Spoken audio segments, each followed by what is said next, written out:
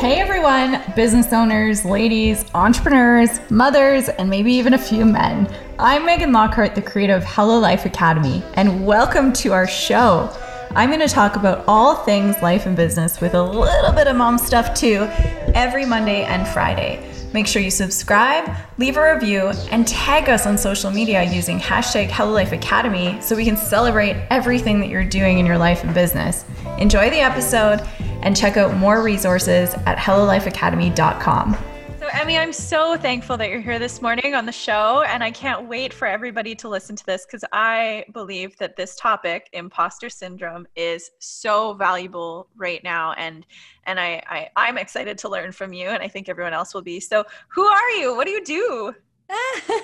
Well, I'm Emmy Estacio. I've been a psychologist for over 20 years now, but I've stepped into this online space after 20 years of captivity, if you like, in academia. I've liberated myself from academia because I feel that I could contribute more and make a bigger impact, reach more people through my books. All of my books are on Amazon, and step into this online space and make a bigger impact. So my passion really is to share what I know from psychology, applied psychology, and teach people how they can embrace their true worth, build their self-confidence, really understand what they're capable of doing, and share that with the rest of the world. So so that's me.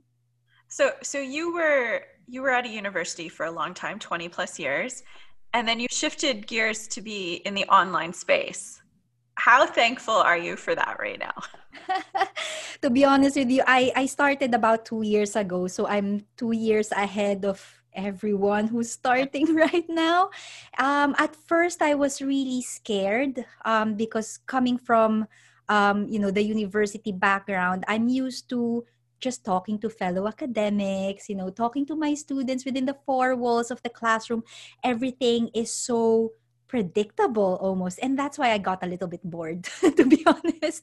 So I've decided to step out of that and into this online space. Initially it was quite scary because there's so many trolls out there, so many weirdos out there and some people also, because I have a little bit of a baby face, they're questioning like, who is this kid? Well, actually no, I've been doing this for over 20 years now. I'm not really a kid anymore, but just really being able to embrace, as I've said, embrace what I'm capable of doing.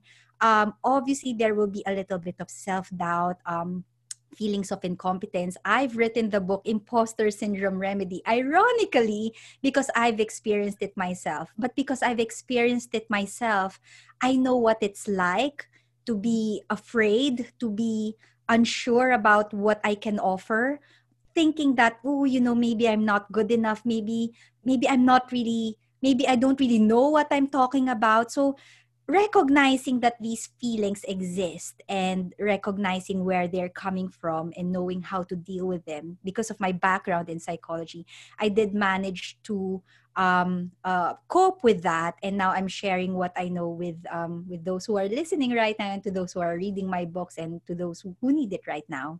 I love hearing you say that, because like imposter syndrome is something that I feel like I deal with every time someone says, what is your background?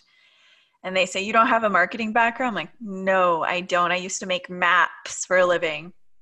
But when you work with women and men, and when they're reading your book, what are some of the things that come up for imposter syndrome that people kind of like? What I'm thinking is sometimes people don't even know they're in that space. So what comes up for a lot of people? Right. Can I just say that imposter syndrome is so common? 70% of us will experience imposter syndrome in our working lives. So there's the 30%. They're not necessarily arrogant that, that they think that they are the best and they know everything. It's just that those 30% recognize that they are not perfect and they're okay with that, right? They are, they have their strengths, they have their limitations, and they're quite comfortable with that.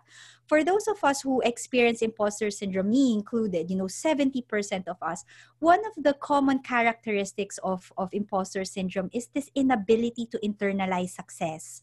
That even if you are good at what you do, even if you've shown that you are able to deliver what you're supposed to deliver, you're still questioning whether it's really you who brought that success. You might say things like, oh, I just got lucky.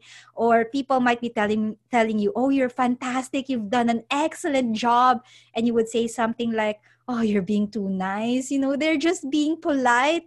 So it's that inability to own your success, inability to internalize success, or maybe you are part of the team and the team actually succeeded in what you're supposed to do. You would say things like, it wasn't me, it was them. I had an amazing team. I had nothing to do with that. Even if I wasn't there, the outcomes would be the same.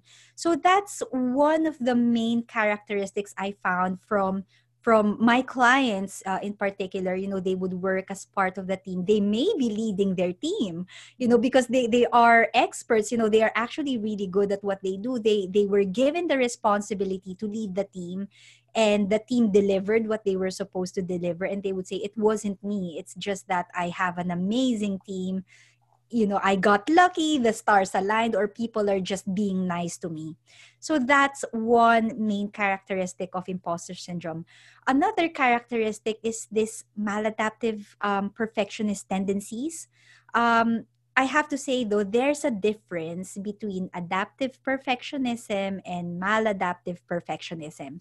When we talk about adaptive perfectionism, it's this you're striving for perfection. You do something, you make mistakes, you review it, and you say, okay, next time I'll do better, it's gonna be okay.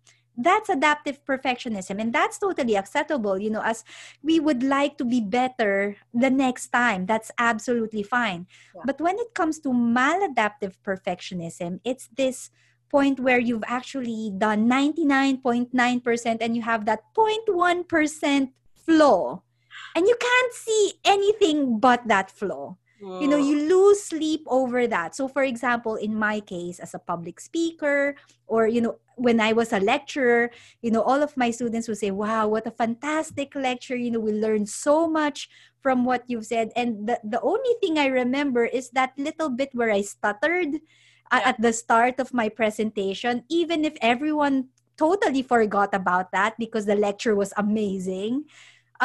All I could remember is that bit where I stumbled and forgot my words and just stuttered. So that's maladaptive perfectionism. You're unable to recognize what you've done well, and you just focus on these little trivial things that people actually didn't even notice. So people with imposter syndrome have these tendencies to just focus on the flaws, maladaptive perfectionist tendencies, and it could spiral into worst case depression because they aren't able to enjoy the satisfaction of their success. And most of the time, they also live in this deep state of anxiety. They are worried that people will eventually find out that they are just faking it. And the interesting thing is, usually this would, people, early career professionals will experience this. But those who are experienced, those who have like years and years of experience in their job, they have it worse because they feel as if they've been fooling everyone all these years. They've received all these accolades and all these awards, and people are gonna find out that they are actually fraud. So they live in this heightened state of anxiety that even if they are performing well, even if they are doing a fantastic job, they couldn't recognize it and they couldn't embrace and enjoy their success. When I'm listening to speak, I can just almost feel what I experienced. But for me, and I'm really excited to hear your thoughts on this, that happened in about year 3 when things had gone so well. And I the first 3 years of my career online, I'm like, this is amazing, I'm great. But then year 3, I started to think, holy Hannah, nobody believes me anymore. What's going on? What do you think that was about? Yeah, it actually crept in unexpectedly. And this is what happens sometimes. You get comfortable at the beginning, and then eventually it creeps in. You know, self-doubt will creep in every now and then when you are achieving that level of success, when things are going right, and then you start doubting, do I deserve this? I Oh. cannot believe that I pulled it off. You know, that's that's when it happens. And what I've noticed as well is some people might be forgiving at the start, like, okay, I understand that, you know, I'm just starting out, you know, I'm learning things. This is all so exciting. And eventually, in your case, when you reach the third year, you know, things are sort of stabilizing maybe. That's when the self-doubt started to creep in, and you just couldn't believe that, you know, you actually made it, and you couldn't believe that they actually believed in you. So Yeah. that's where it happens sometimes. And as I've said, there are people who have been in their business 20 years, 30 years, and they wake up in the middle of the night thinking, oh my goodness, they're gonna find out eventually. Also, the thing is, and I experienced this myself, as I've said, you know, 20 years as a psychologist. I was just talking to my coach as well. You know, even if I'm a coach, I also have a coach. Yeah. I told her, look, some of the things that I do so easily, and I'm just worried that people are going to find out that, you know, what I'm teaching them is not that hard. It's Mm-hmm. you know, I can do it with my eyes closed. Why would they pay me big bucks to help them out in something that's so simple? And my coach said, well, it's simple for you because you're the expert. So it's recognizing that what is easy for you, and you think that it's easy for everyone, that's not necessarily the case. It's easy for you because you got the experience, you got the training, you learned it. Yeah. And you might think that it's easy for you, but it's not necessarily easy for everyone. And just because it's easy for you and people are paying you big bucks for it doesn't make you a fraud. You're essentially just helping them into you know, with something that you know so well and that they struggle with. And that's wonderful. So Yeah. yeah. I think that shift of saying, like, this is my strength, and I want to teach other people how to step into that too. But yeah, I think especially in the online space with coaches, that comes up repeatedly. So how do you shift? How does somebody shift? So they're living in this imposter syndrome state, and it's very fear based. How do you shift from that? Sure. Can I just say that what I've noticed with when people experience imposter syndrome, I've seen polarized responses to it. To those who aren't able to manage, there are those who are able to manage, and there are those who aren't able to manage. So there are polarized responses. There are those who are given the responsibility, they are given the task, and they doubt themselves so much that they would say, okay, I have to do this. Fine, I'll get on with it. But it just means that I have to bend over backwards. I have to work 60 hours a week just to get it done. Because if I don't work really, really, really, really hard, and if I don't put in all of these hours, it's going to fail. Yeah. And then people are going to find out that I'm incompetent. So on the one hand, there are those, including myself. I've seen myself do this. You know, at the start of my career as an academic, I would work 60-hour weeks because I'm scared that, you know, I'm doubting myself. I'm doubting my abilities. I said I won't be able to deliver this well to the quality that I want to give. So I was working 60-hour weeks because I was feeling as if I don't work hard, if I don't put in the hours, then the quality wouldn't be good enough. I told you earlier, maladaptive perfectionism is one of the key characteristics of imposter syndrome. So I found myself writing an article, because that's what we do in academia. We write research papers. I'll edit and edit and edit and edit until there's no more to edit. But I don't stop. You know, I put in all the hours because I'm afraid that if I don't, people are going to find out that I'm incompetent, that, you know, that my work is not good enough. So on the one spectrum, you have these people who will bend over backwards and work extremely hard, which will have an impact on their social life, on their health, on their well-being, and so on. So that's one side of the spectrum. On the other hand, there are those who would be given a task and they will doubt themselves, thinking, I'm not sure I can do this. I'm not sure if I have the skill. So what they would do is they would procrastinate. They will try to put it off. That's the problem of future me. I'll deal with it when I feel ready. And they never get ready. They never feel ready. So when the time comes when they absolutely have to deliver it, they will get it done, and they will do the best job that they can. And they would say, I only managed to do it because I was under pressure. Without that pressure, it's not gonna happen. So you can see that either way, whether you work 60-hour weeks or whether you are the one procrastinating, you still couldn't internalize the success, because you would say it is because of the circumstance. On the one hand, one was under pressure, the other one just put in all the hours, and if you take those out, they would say it wasn't me, it was just the circumstance. And for me, certainly, as far as my well-being is concerned, I worked 60-hour weeks when I was able to. But when I had my child, I didn't have the luxury to work 60 hours a week anymore. I have another human being to look after. So for me, I didn't have that time. I could only work 35 hours a week now, because I have to go home and look after my child. And for me, because I haven't internalized that I'm actually good at what I do, I had this identity crisis. I'm thinking, now that I'm not putting in the hours, now people are going to find out that I'm incompetent.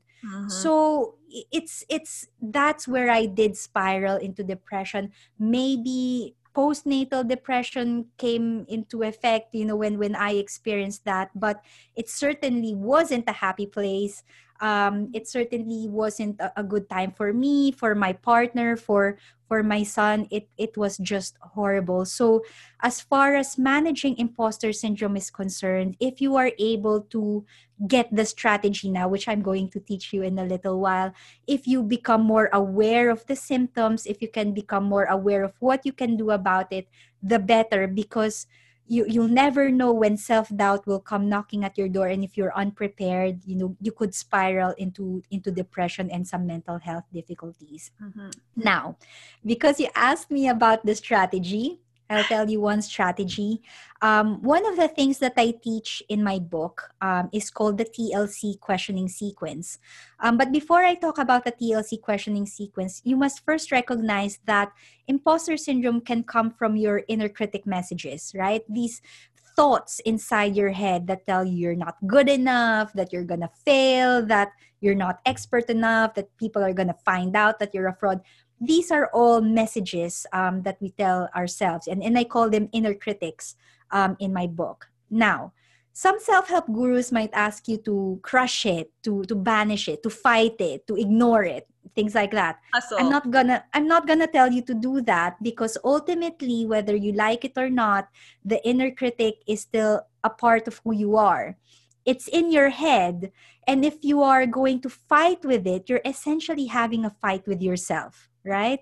So it's going to be just a vicious cycle. It's going to be a battle inside your head. So what I would say, instead of having a fight with your inner critic, give it a bit of TLC. And I'm not talking about tender loving care here, right? Because that's not what we're talking about here. TLC is a questioning sequence that I developed to encourage you to have a compassionate self-talk with your inner critic. So this means you ask, is it true? Is it logical? Is it constructive? Because most of the time, the messages that we tell ourselves are usually lies. They are irrational, they are illogical, and more often than not, they are destructive. So if I can give you an example, one of my clients, she would say something like, I'm not qualified to do my job. Like, they gave me the job. I'm not really sure why. Maybe I was just bragging during my interview. You're allowed to brag. That's the context. You're allowed to brag during the interview. So they gave me the job because I was, showing off during the interview. And now that I got it, I just don't feel I'm good enough. I'm not qualified enough to do the job. So when you apply the TLC questioning sequence, I would ask, is it true that you're not qualified to do the job? I mean, have you seen your resume? What qualifications and what experience do you have on there that makes you the best person to deliver this work. So most of the time, these are lies that we tell ourselves. Most of the time, it is untrue. So you just have to ask the question first: is it true? Because if it is not, then why are you holding on to it? The second question, is it logical? Again, in relation to I'm not qualified, I'm not good enough, I don't know why they hired me. The question is it logical? Is it logical for them to hire someone who is unqualified? It is not in their best interests to actually hire someone who they think is incompetent. So when you ask that second question, is it logical? Again, you would realize that some of these thoughts that you have inside your head are, irrational, because it's your way to, it's a defense mechanism, if you like, that we have as humans. And the third question, is it constructive? Most of the time, these inner critic messages that we have, they are not really helpful. So how does you thinking that you're not qualified, that you're not good enough, how is that helping you or anyone in any way? If it is not helping you, then why are you holding on to it? So the TLC questioning sequence, usually even just with the first question, is it true? Usually it's actually enough to snap people out of it. They would realize like, okay, yeah, it's not true. So yeah, I'm not really sure why I'm holding on to it. I'm going to practice this today, because even when you were going through us, I thought I'll probably often stop at that first question. Is this true? No, it's not true. So move on and work through that. But over the last, 5 years, I probably told myself so many lies and then that's when it crept up in my life. It was like, okay, That's right. you've been lying to yourself for all of those years when you started, and now you have to deal with it. You have to handle it. So That's right. I love this strategy. I think it's going I to be love the TLC questioning sequence as well. But just to note this, the reason why I ask my readers and my clients not to suppress it, not to have a fight with it, is because sometimes the inner critic is true. Sometimes it can be true. That's why I have the L and the C. So for example, you say something like, my there are so many people out there who are better than me.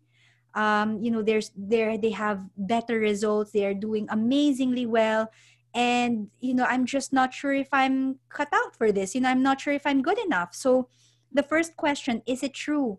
Is it true that they are doing better than you? Well, actually, yeah. It is probably true. Especially if you are just starting, there are people who have been doing this for 20 or 30 years. It may be true that they are better than you, but the next question is it logical? Just because someone else is doing better than you doesn't mean that you're a failure. Someone's performance is not a reflection of yours. That's completely illogical. I couldn't really see the connection there, unless it is it's an Olympics. There's actually a competition, like someone is keeping score. Okay, if someone is doing better than you, then you lose, if it is an actual competition, right?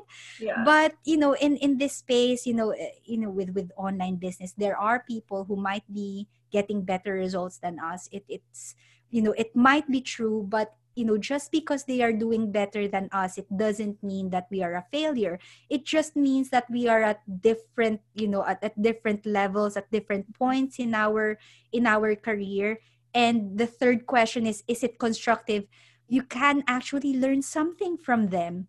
Instead of using that thought to destroy your self-worth, you can actually use that thought and ask, what is it that they are doing that's bringing them results? What can I learn from them? Why are they doing so well? And what can I gain from learning and observing them? And what can I put into my own practice to benefit from the good things that's happening, that you can see from others. So instead of feeling so bad about yourself, especially with social media, people with photoshopped lives and, photoshopped results, just because someone is doing better than you, it doesn't necessarily mean that you are a failure. It just means that you are at a different stage of your career And to make it constructive, you can actually learn from them and use their success as a learning point, rather than using that to destroy your own self-worth. Yeah. I love that so much because it really brings up that whole, it's not competition. It's really about looking and learning. Like education and curiosity is power in all industries. So that's amazing. I love it. So what book could people buy today that would help them with this from you? Like what book can we buy from you? Because I want to buy all the books. I actually do have 3 books, but what we are talking about today is the Imposter Syndrome Remedy, which is part of the Psychology in Your Life series. So that's where I talk about the inner critic messages. I talk about all sorts of strategies in there as well. Today we talked about the TLC technique, but I also talk about, gratitude and mentoring. And to be honest with you, when I talk about mentoring, in the Imposter Syndrome Remedy book, I'm not just talking about you getting a mentor. Of course, it would be great for you to get a mentor because some of your inner critic messages are so, they are long-held beliefs. Like you've been holding on to these lies for so long that you need someone, you need a coach or a therapist if you really have deep-seated psychological issues. You might need that extra support to help you with it. But in Imposter Syndrome Remedy, in my book, when I talk about mentoring, I talk about you becoming a mentor to someone else, because that's when you can actually show that you have strengths, that you have skills, that you have experience and knowledge that you can share with someone else. And when you see that there is someone who is struggling, maybe someone who is 2 or 3 years, behind you, you can show that you have these skills that you can share, and that could actually cultivate your confidence, knowing that, okay, there might be those who are ahead of you, but you also have skills that can serve others as well. So there are all sorts of strategies that I teach in the book Imposter Syndrome Remedy. In fact, there is a 30-day plan. You have to download my workbook there, and you go through the 30-day action plan so you can take one simple step day by day to remedy your imposter syndrome, to become more aware of the thoughts that you're holding on to your head for so long, and how can you remedy it so you can actually flourish with confidence at work and in life. I love that. I'm downloading that workbook and grabbing your book because I think that this is really, really powerful. I worry a little bit about so many people staying in their homes and watching the internet and scrolling through Facebook that the imposter syndrome is going to just feel so much bigger. So this workbook and your book is needed. It was needed before, and now I feel like, come on, guys, like get a copy of this and do the workbook. Emmy, thank you so much for spending all this beautiful time with me. I appreciate everything you had to say. I want to hang out with you in person soon, all the way in the UK. When all of this is over, when we're allowed to travel again, that would be lovely. It will be nice. So thank you so much. Thank you for having me. I hope that was as good as it was for you as it was for me. That was so fantastic. Thank you for being an amazing human being and for listening to our show. Please leave a review so that we can always improve and make sure that we're doing a better job week by week for you. All the resources can be found at hellolifeacademy.com/blog. I can't wait to hear what you thought about this week's show.